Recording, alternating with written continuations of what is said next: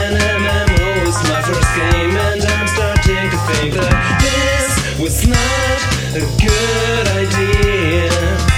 I leaked my home address online, I don't read contracts that I sign, and it's becoming clear that this was not a good idea. I sent my daughter to the free candy van. The candy was stuck to a creepy old man. I'm in the middle of vacation planning now, to Kabul, to Antarctica, then sightseeing in Slough.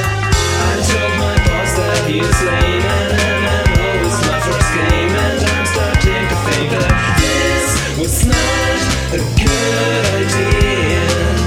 I leaked my home address online, I don't read contracts that I sign, and it's becoming clear that this was not a good idea.